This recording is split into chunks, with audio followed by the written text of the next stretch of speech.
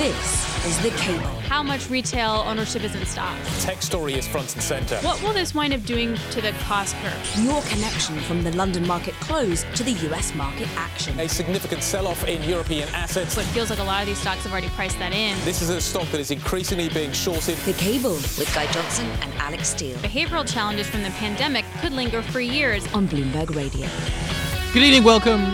This is The Cable. We are live on DAB Digital Radio this Monday. Wow, what a Monday it has turned out to be. I'm Guy Johnson in London. I'm joined by Alix Steele over in New York. Similar problems, different cities. COVID certainly surging. Equity markets under pressure.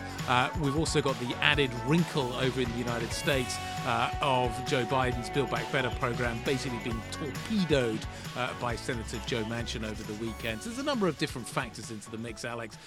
But certainly equities taking a hammering today. The Nasdaq near session lows.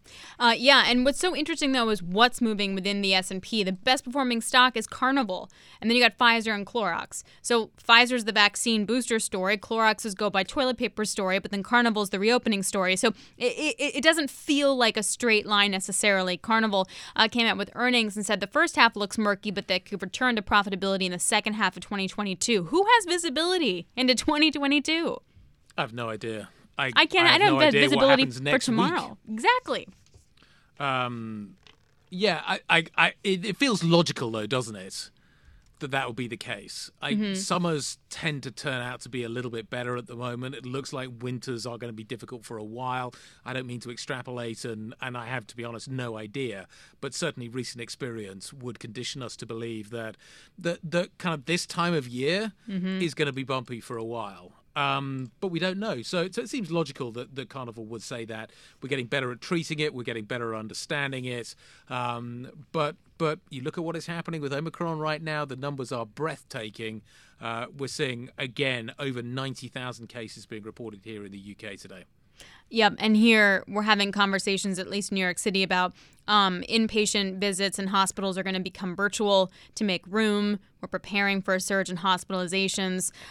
In terms of London, for example, you guys reported, over 90,000 cases, and hospitalization is also on the rise. Exactly what we didn't want to see.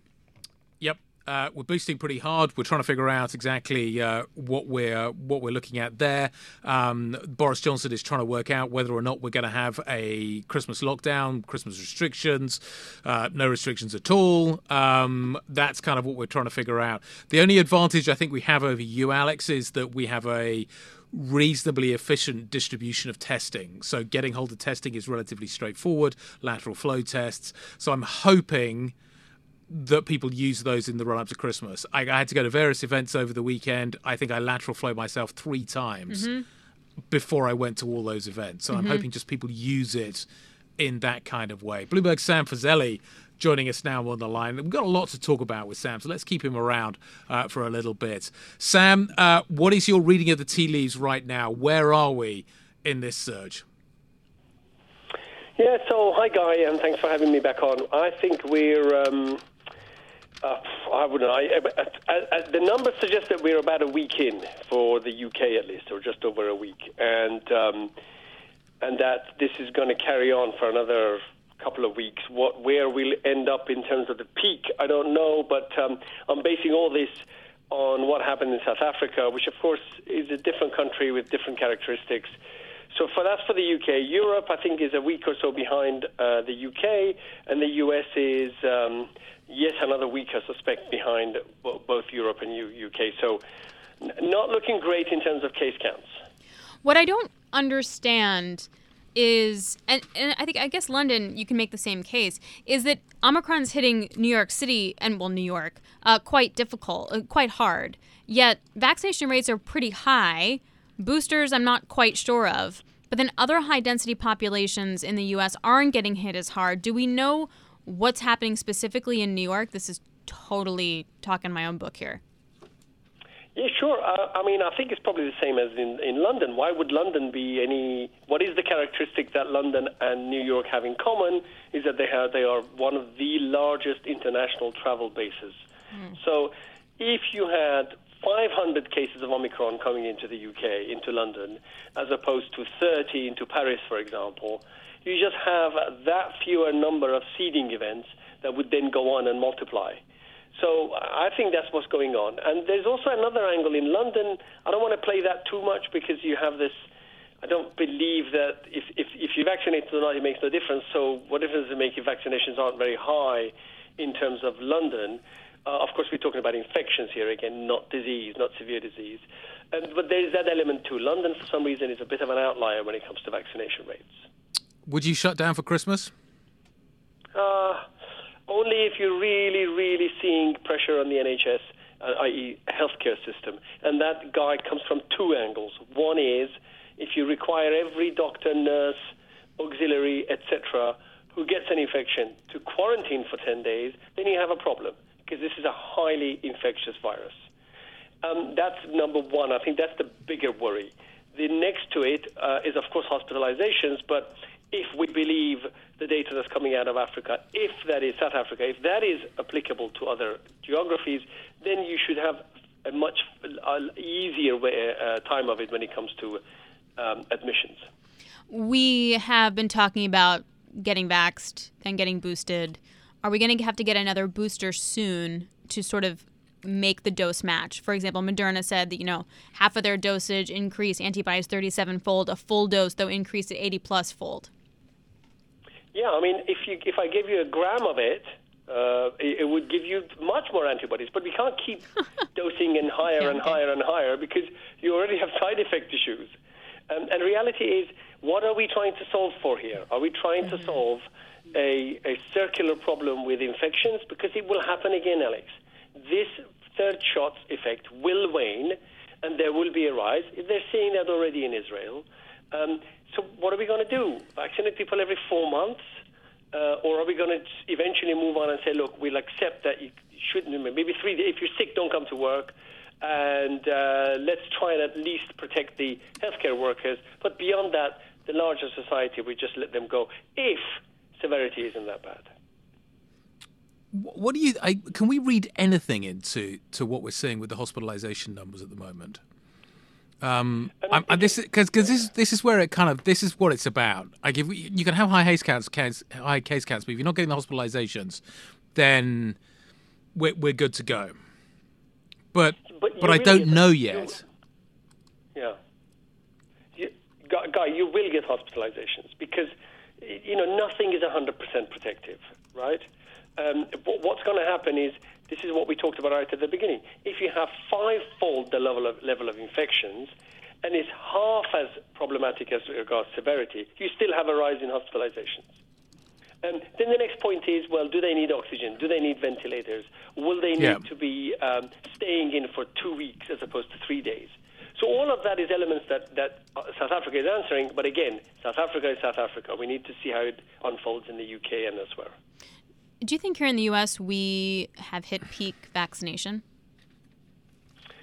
I certainly hope not, because it's a long way to go still to catch up with the rest of this side of the Atlantic. Mm-hmm. I certainly hope not, Alex, and I think that we just need to get people convinced on that first and second dose. What's left to convince them? Do they need 10 years of evidence? In which case, that's difficult. So I don't know what politicians will do to entice those people. Yep. You and me both. The D.C. has a lot of issues on hand. We'll talk about that later on in the show. Sam Fazeli, you're sticking with us, a senior pharmaceutical analyst at Bloomberg Intelligence. Again, some of the headlines from the virus here is that London hospitalizations surge, Davos canceled, no World Economic Forum in the winter is getting pushed to the summer of 2022. Moderna says its third dose is pretty solid to help antibodies. Anyway, lots more to digest. Sam is sticking with us. You're listening to The Cable. I'm Bloomberg DAB Digital Radio. And the markets here, tech still getting taken out, down by 1.6%. This is Bloomberg. This is The Cable with Guy Johnson and Alix Steele on Bloomberg Radio. Good evening, welcome back. You are listening to The Cable. Let's talk about the ingredients that we use in our battle against COVID. The vaccines, obviously, front and centre. Today, Novavax getting clearance to be used within the EU. How big a shift is this going to be? Let's bring back into the conversation Bloomberg's Sam Fazeli. Sam, how do we incorporate a new vaccine into what we're doing right now? And how different do you think the public's response will be to the offer of a new vaccine versus one that we already know about? Yeah, so I think there's two elements here. Number one is that the approval by the European agency should hopefully mean, and also WHO has already said, go ahead, that they can get doses, if they can manufacture and if they can deliver, of a vaccine that's easier shipped to low middle-income countries. And that's critical because it's where the need is at the minute.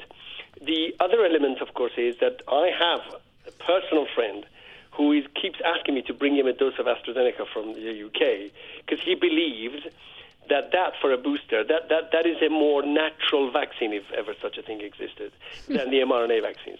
So there are people who have this fear, and I'm assuming that this will allay their fear. But we don't want to tell them that there's elements of that's produced in insect cells and et cetera, et cetera.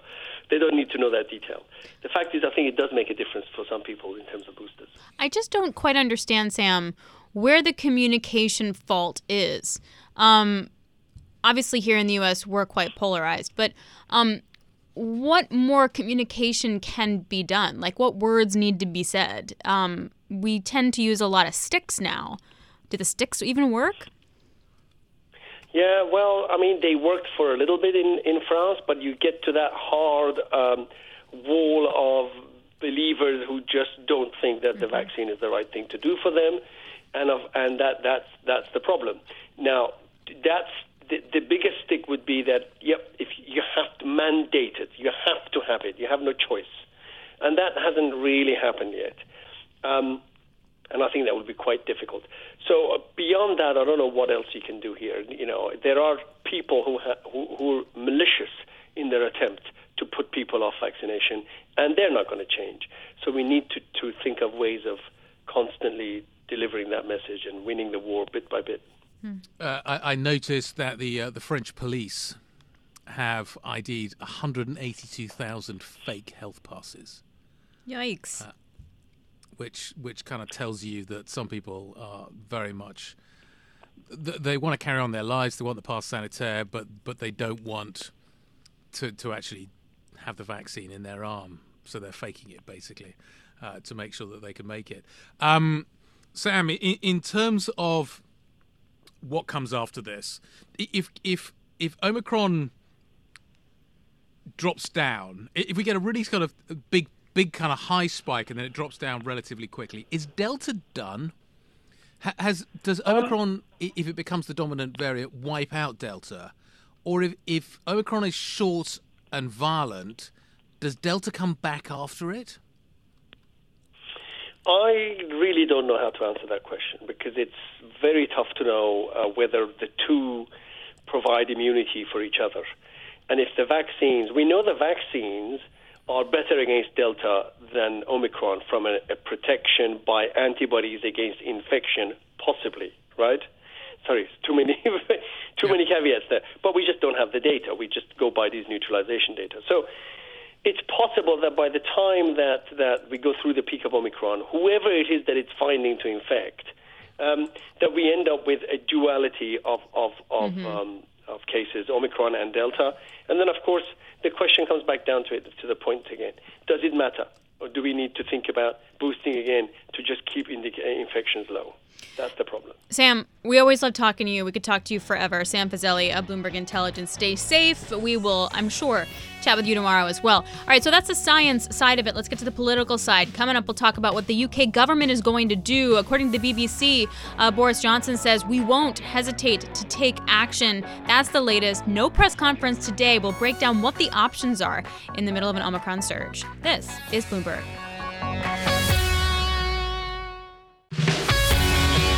This is The Cable with Guy Johnson and Alix Steele on Bloomberg Radio. I must say, people, we will have to reserve the possibility of taking further action to protect the public. Boris Johnson speaking on what comes next. We may need to take further action, but we're not going to take it today. We have had a cabinet meeting. Apparently that was a difficult cabinet meeting. And at the moment, it looks as if we are not going to evolve the current policy stance, at least today. Tomorrow's a different day. Who knows what's ultimately going to be happening here. But at the moment, it looks, the balance of probability probably pointing us in this direction that we're going to have restrictions after Christmas rather than before. Alex Morales joining us now, Bloomberg's Alex Morales, to give us his take on all of this. Alex, read the tea leaves for me. Where are we here in the UK in terms of the evolution of further restrictions? Well, I mean, obviously, the Prime Minister's only literally just popped up on TV after a very lengthy cabinet meeting. We can assume that meeting was very lengthy because there are sort of disagreements in cabinet about where to go next. We know they brought in some COVID rules last week, but Johnson suffered a massive rebellion amongst his MPs, so it's very, very difficult for the Prime Minister to bring in any more COVID rules. The Prime Minister's statement just now, he essentially was saying, we're not bringing in any new rules now, but we keep everything under review. He urged Britons to be cautious. So for now, we don't know whether there are going to be new rules. A lot of the speculation centres on whether he'll bring them in after Christmas. Last year, he was forced to essentially cancel Christmas for a lot of Britons. He doesn't want to do that the second time. I think it's very, very, very unlikely that he'll bring in new rules before Christmas.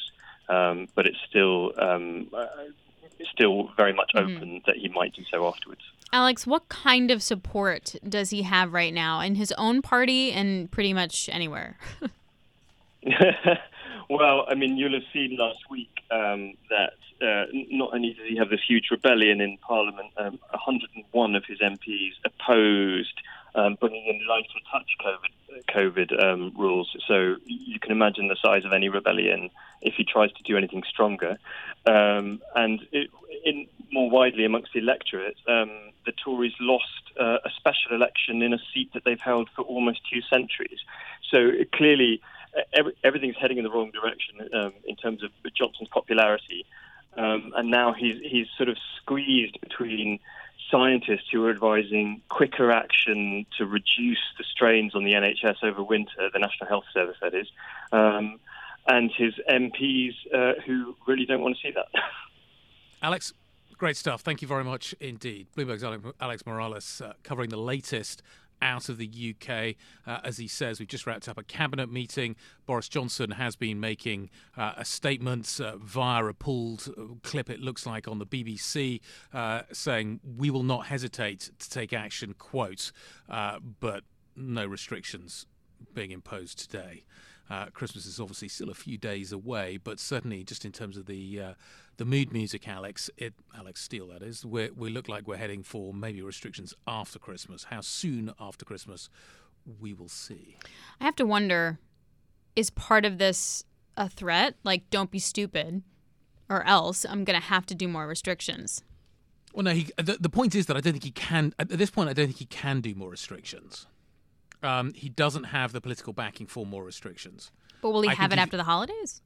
Well, I think if the numbers are significantly higher, then I think it becomes easier. I also think that once we're through the holidays, I think it becomes easier for politicians to make that call. The damage done will be less. I think there is a growing anticipation that something probably will need to change in January. So that would be an easier lift rather than cancelling Christmas, which would be what he'd effectively be doing today. And I think that would, given the kind of the political story in the UK at the moment, be quite damaging. People are already pretty upset, it seems, with Boris Johnson, judging by what happened in the by-election last week. So I think it would be an easier narrative to deliver, particularly if we're starting to see a climb in hospitalisations there, which we're not seeing yet. They are rising. They are rising, but they're only at 4. The hospitalisations are up, but deaths are only at kind of 40 at the moment. So you're not seeing that being reported every night on the BBC in the way that it was before. That it was before. Okay, so anecdotally, like, what are you hearing? Either you or other people, like, are you guys canceling Christmas? Like, here for me, I'm trying to stay in as much of a bubble as possible, so to avoid any sort of like anything until I can be with my parents. I have to just make it through Wednesday. What are you guys doing over there? Well, I think the plan over here is just to test. Which is where you guys win. We have a drawer full of tests at home for my eldest son who has to have them from school. I've got a box in my drawer here at work of 7 tests. They are freely available. So I was in Boots this morning, one of the biggest the biggest supermarket chain here, and there was definitely a notice on the pharmacy counter saying we've run out. We don't have supplies at the moment, but I think they are reasonably accessible. So the plan is basically just to test and see what happens. I know a lot of people that are testing positive. So clearly plans are going to have to change at relatively short notice, and I think a lot of people are going to be hit by that. So I think there's going to be a last minute dash for smaller Christmas meals. That would be my prediction, just judging by what my wife has been up to today.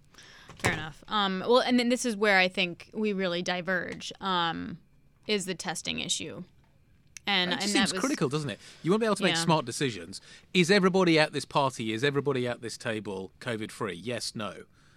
If you can test everybody on the morning, it's better. You've got a pretty good idea of what's going on. Yeah, I mean, so last week I tried to get ahead of this a little bit because my husband was exposed at work. It wasn't direct contact, though. And no one could find a test. So I went online and I ordered about 6 tests. Cost me $200. Like, I don't understand. Yeah. That's really prohibitive. Which is crazy because you want people to test. Exactly, and that's going to be extremely prohibitive. And then you can send them for a PCR test, which is what happens here. You test positive on a lateral flow, you go and get a PCR, then they can sequence it, and then we know where we are. Anyway, We'll carry on the conversation. We're going to talk turkeys of a different kind next. That's coming up. The Turkish lira once again being it's a pretty cheesy line. Yeah. Damian Sassower is going to join us next to talk about what is happening there. This is Bloomberg.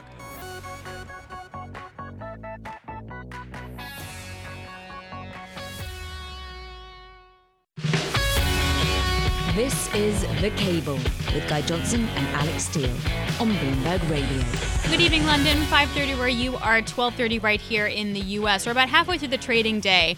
Volume fine. Could be better, could be worse. But the equity sell-off definitely for real. 1.6% is where we sit down on the NASDAQ and on the Dow. I'm taking a look within the S&P. You're looking at the travel stocks still holding up well, and you have a lot of the cyclical names selling off. But I just find it really interesting when you have Clorox, Pfizer, and Carnival, the top 3 performing sectors within the stocks within the S&P. That's like reopening, stay at home, and vaccines. It's kind of what we're going to learn from that. That's the lay of the land in the equity market. In the bond market, you're seeing like a slight bid, but I say slight because it's just the belly and the front end, and the re-rating is nothing to write home about, anywhere between 1 or 2 basis points lower in the bond market. And even the dollar is not really catching that safe haven bid. Commodities, though, getting hurt quite hard. So it's a risk off. We have to wonder how seriously we're going to take the risk off, Guy, and how long it's going to take. Yeah, it was interesting today. So the market here in Europe gapped lower, came back a touch, and then traded in the tightest range I think I've seen in a long time. Which tells me that, yes, while volume is okay, nothing really happened this afternoon at all. And I think if this had been kind of a normal market day, I think you'd have seen a little bit more direction. And we didn't get it today. So I'm quite skeptical about what is happening here in terms of the signals that we can take from what's going on in the markets. Absolutely. I mean, how many people are actually in the office trading? Well, yeah, not many. Not many. One area of the market, though, we're definitely seeing some movement is what's happening in Turkey. So we just had President Erdogan announcing some measures to try and curb the effect of the recent lira rout. Shocker, shocker, we hit another record high for dollar lira, which means another record low for the Turkish currency. There was a cabinet meeting today. Today's Monday, right? Yeah. It was a cabinet meeting today, and the lira has stemmed some of its losses, but still, we're looking at some serious volatility that we haven't seen in over 20 years. Damian Sassower, BI, a Bloomberg Intelligence Chief Emerging Market Credit Strategist, joins us. Hey, Damian, what did you read into this recent announcement? What are they doing? What's Erdogan trying to do? He needs to restore some confidence. How's that going?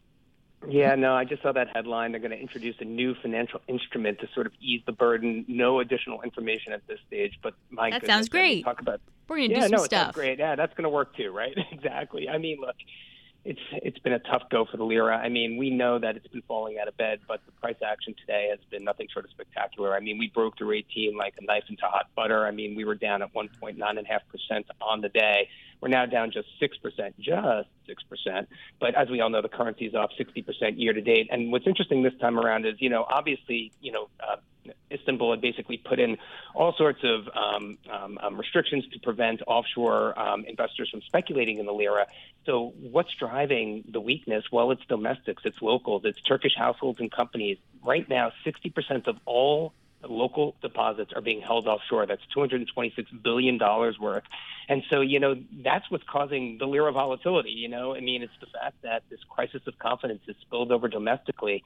And, that's really where we are. No longer can Turkey, print money to finance its debt obligations. It's basically a loss of confidence that's moving the market here today. We're starting to see volatility in the stock market. In terms of the impact that will have? Exactly. I mean, Guy, you pointed that out. It's a great point because really when you have an environment like this, a lot of domestics, a lot of local households, they invest in the stock market because it's the one area that's going to sort of, allow it to sort of weather the storm. Well, now we're seeing the Turkish stock market fall out of bed, and that creates hyperinflationary risk, in my opinion. I'm not at all calling that we're going to, get into a hyperinflationary but the risk is there. Turkey. But the risk is there. I mean, look no further than January of 2005 when the new Turkish lira, which is what we trade on now, replaced the old Turkish lira after a period of rapid inflation. I mean, CPI had averaged something on the order of 60% year over year for the decade into 2005. And I'm not suggesting we're there yet, but that's what this is indicating to me. So let me take the other side. I asked on television what kind of growth or what kind of rate hikes would we need to see to calm everything down. Is there anything that Erdogan can do policy-wise, like what he's doing right now, that could also materially help longer term, aside from just leaving office, which I feel like is doubtful? We've been through this so many times, the wash, rinse, and repeat, Alex, that I'm not convinced that rate hikes alone will do it. I mean, that's just me. After all that's transpired, I mean, look, we have Bloomberg Economics saying it's going to take something on the order of 600 to 800 basis points of rate hikes to stabilize the currency. Deutsche Bank on Friday was calling for over 1,100 bips of rate hikes to do it. So it's not even a number. It's not even a level at this point. It's about confidence. It's about credibility. And as I said, there is a crisis of confidence on the ground in Turkey, and it has nothing to do with foreigners. It has everything to do with what's going on domestically. And so, again, you got to dust off Philip Kagan, monetary dynamics of hyperinflation, 1956, because that's where we're headed. How do you run an economy if you think that riba is not the way to go, if interest is not the way to go? How different does Turkey's economy need to be structured if that is the case? Because he is making the point that this is a religious issue as well, which in certain cases it may be. There shouldn't. If you think about the way that the religion thinks about it, it does say that there should be no interest, which implies no interest rate. So how do you run an economy? How do you bring those two things together? It's the sins of the past, right? I mean, you can't all of a sudden institute that type of a philosophy if you have... No, it's not the first time he's talked about it. He has talked about it over the years. And look, I really wish somebody would explain to him that, interest takes many different forms. Inflation is interest, and that's what we're experiencing now. It's not, a coupon payment on an obligation, right? And I get it. I respect, Erdogan's Islamic view on usury. I get it. But, interest takes many different forms, and in an economy such as like what we're seeing here in Turkey and its reliance on offshore credit to continue allowing it to grow, you just can't casually disregard it and try this experimental economic policy that we're seeing here and not expect there to be a lot of pain along the way. And unfortunately, the pain is being felt most deeply by those on the ground in Turkey. Mm-hmm. The low, the poverty-stricken, the low and middle income classes. It's not the wealthy. The wealthy are the ones with all those dollars sitting offshore. It's the masses. It's the real populace, and that's why AKP, which is which is Erdogan's political party. Confidence in it is so very low, and people are calling for perhaps a snap election ahead of the June 2003 change, and we'll see if that even happens. But I think something needs to happen at the top. Okay, so let's just play this out for a second. Say calls increase for a snap election. Don't things actually get worse? Because I can't imagine Erdogan saying, "Yeah, okay, good call." very well might happen. In fact, what I think would have to happen is Erdogan himself would have to call for that early election. And the only way he's going to do that is if he thinks he stands a better chance of of winning in a snap as opposed to waiting for June 2023, right? And look, I mean, far be it for me to judge in terms of all the changes we've seen in the government infrastructure in Turkey, but, that's really kind of where we are. If he can't control what's going on, you might very well see that. And look, the political cost of his policy measures, I think it's ultimately going to see the AKP ousted from power in 2023. Yikes. Okay. It'll be fun to see how this all It could be plays an out. incredibly bumpy ride. Yeah, no kidding. Talk To about get some to that serious point. volatility. All right, Damian Sassower, thanks very much. Bloomberg Intelligence Chief Emerging Market Credit Strategist, who does not get a break this week because Turkey definitely keeps blowing up. All right, let's talk more about the market here. Sell-off continues. Volume, neither here nor there. Some of the reopening trade, though, still doing quite well. Question we've been talking about is when can we actually believe the market action? Like, when are we going to get through the recent lack of trading to kind of get a real feel for where we're going to go? Some say March, some say January. We'll break it down with Kriti Gupta of Bloomberg. This is Bloomberg. This is The Cable with Guy Johnson and Alex Steele on Bloomberg Radio. Let's get more in these markets here. The S&P is looking for its biggest 3-day drop since May. Some traders talking about lower volumes. We're obviously ahead of the holiday. It's going to be exacerbated by some market swings. You're seeing some buying in the front end and the belly, but many warning of that reduction in liquidity. Guys, something we've been talking about and it's sort of a question of the day is how we frame our 2 hours of television is what's more important to the markets? Is it COVID or is it what's happening in D.C.? We'll get to the D.C. point in just a moment. But I have to wonder, when you're taking a look at the market action, what's the right trade? How do you play volatility in the first quarter when there's going to be so many more questions? Do you wait to buy the dip? Do you sit in cash? Are treasuries a nice safe haven? Do you need to buy the dip in value at some point?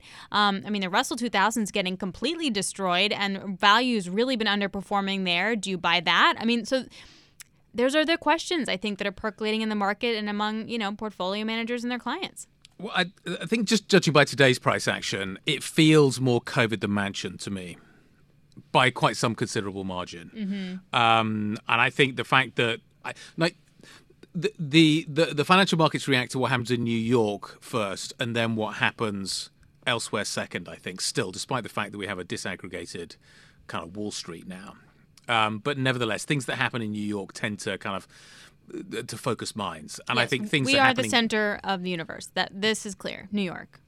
Continue. Almost. And I think now that New York is seeing such a strong pickup in people that have been vaccinated, boosted, had COVID, I think it's shocking people a little bit. And as a result of which, I think that's why you're seeing maybe the reaction that we're getting here today. As you say, over the last 3 days, it's been a fairly big move.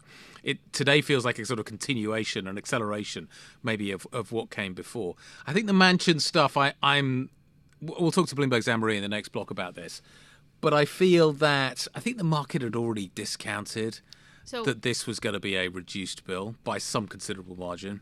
So I think that where this gets more dicey for me is the restriction things that we're going to be ending. So phasing out the child tax credit, which many have said has been enormously helpful in having them make ends meet.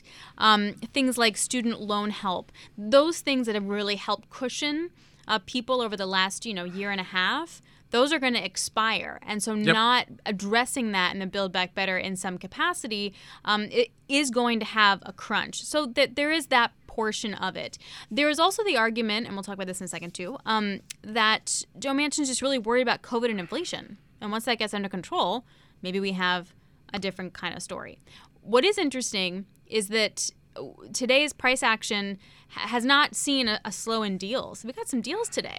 BMO, that's almost over $16 billion for the Bank of West deal from BNP. Oracle's buying Cerner for $28 billion. These have long tails, though. These are deals that have been on the cards for a while. Those are some big deals, though. Yeah. I think we would have had those deals going forward. I think we've also had some IPOs today, which is positive too. We had the Xenia IPO earlier. We were talking about that. So I think it's all... we knew that we were going to have a bumpy ride. We knew that this was going to happen. Everybody talks about the one thing you can be certain of right now in terms of price action is that we're going to see higher volatility. And I think that's kind of almost what we've now got to get used to. We've been used to very low volatility, like a 1%, 2% move on a day it's been unheard of for a long time. Used to be the normal. Now we're kind of maybe getting back to that. Yep. Fun. Good times. Okay, so that's sort of the setup of what we've been talking about in terms of the market action, DC versus COVID. But there's a lot to dissect in DC. So we're going to go to Annmarie Hordern next and kind of break down where we're at. Clearly, the White House and Senator Manchin are getting on their boxing gloves. They have them on. They're in the ring. They're fighting it out. We're going to get the latest. This is Bloomberg.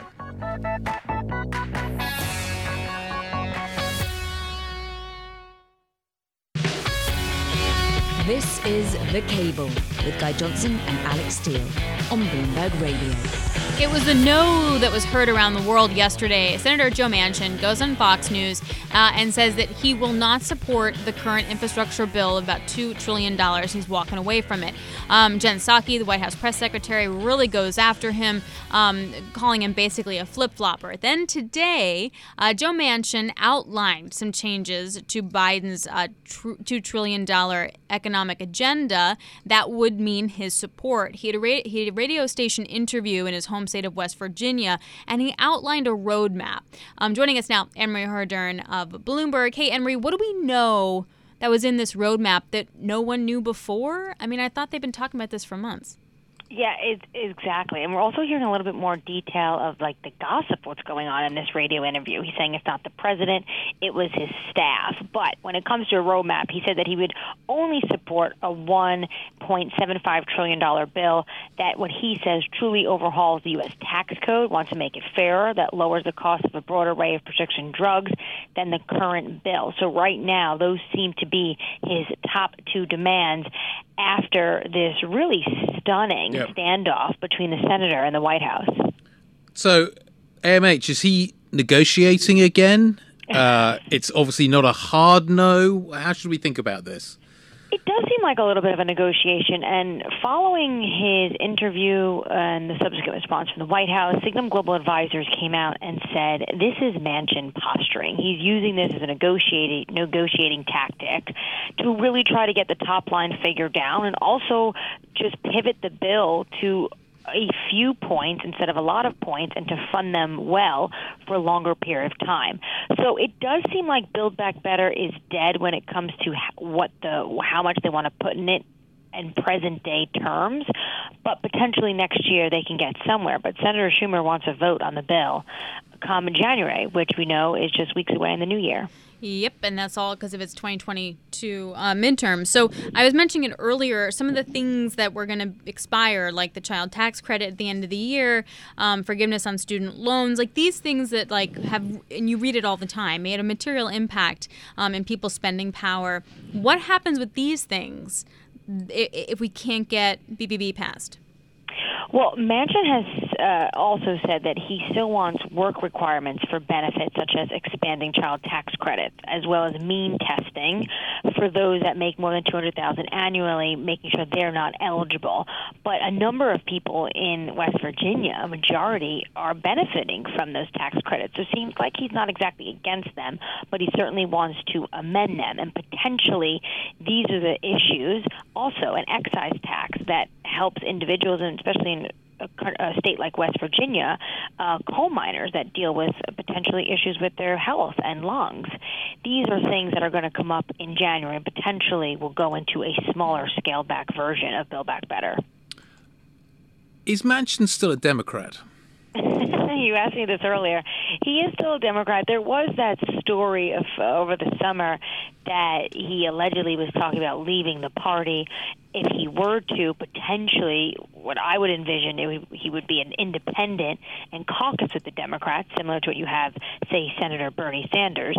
But yes, he is a Democrat, and he holds a lot of power. As Alix said earlier on television, being a Democrat, he wouldn't have this power if he was in the Republican Party. And if they lose the Senate in November, his power and all of this action he is able to drum up and the showmanship he has will really be pushed to the side. Yeah, I was having this exact conversation with my husband yesterday when I was kind of reading in, and I was like, man, why doesn't Manchin just go be a Republican? He's like, why would he? He would have no power as a Republican. He would have complete power as a Democrat. Like I'm not saying he becomes a Republican. I'm just, No, and you could still caucus. You could become an independent. But still, he's not going to have the kind of sway. I mean, what show was Kamala Harris on where she was asked about, is President Biden still president, and she flipped out?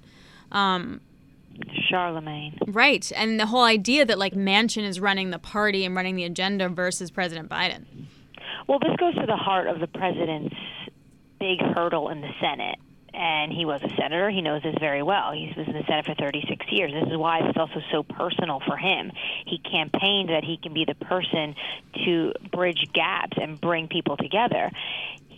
It's whether it's Manchin, whether it's Senator Sinema, whether it's Senator Sanders, any senator, given that they only have 50 for the Democratic Party, any senator could have an issue with Build Back Better or any other legislation or any other appointment the president wants to make, and they can act like they are the president. The president said this himself in a town hall.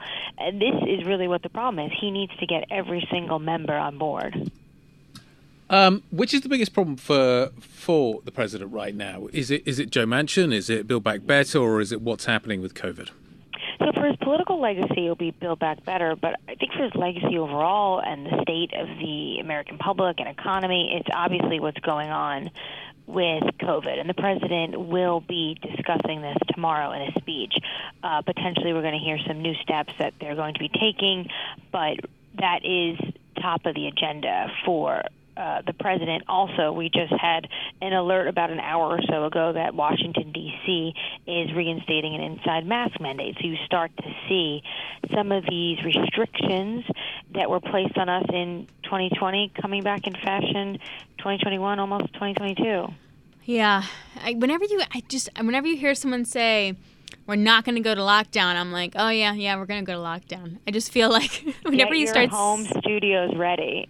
Oh, God, don't even I'd say rather literally. Not. I cannot. I know you guys have kids too, so yeah, you really don't have any excuses. Although this time I have a door because we moved. I'll be in the shed this time, I swear. Oh yeah, did you finally? Is it all fixed up? Do you got the wood or no? Yeah, that's all done. So yeah, that's where I'm going. Basically, I will be relegated to the shed. Oh, you're good. At least, and this time I have a door. So basically, it could work for both of us. All right, Annmarie, thanks a lot. Appreciate it. Busy Annmarie Hordern joining us from Bloomberg. That kind of wraps it up, Guy. I think that, for tomorrow. That's just Monday. It's just, is it just Monday? It literally feels like Wednesday. It's just sort of like making it through the grind and seeing how we settle out and how we're repositioning to the end of the year. I just want to get to the end of the week. I just want to get through tomorrow, man. Yeah, okay. I agree. Short-term time frame seems to be operating here. As Alex says, that wraps things up. This was The Cable. This is Bloomberg. Stay safe. We'll be back tomorrow.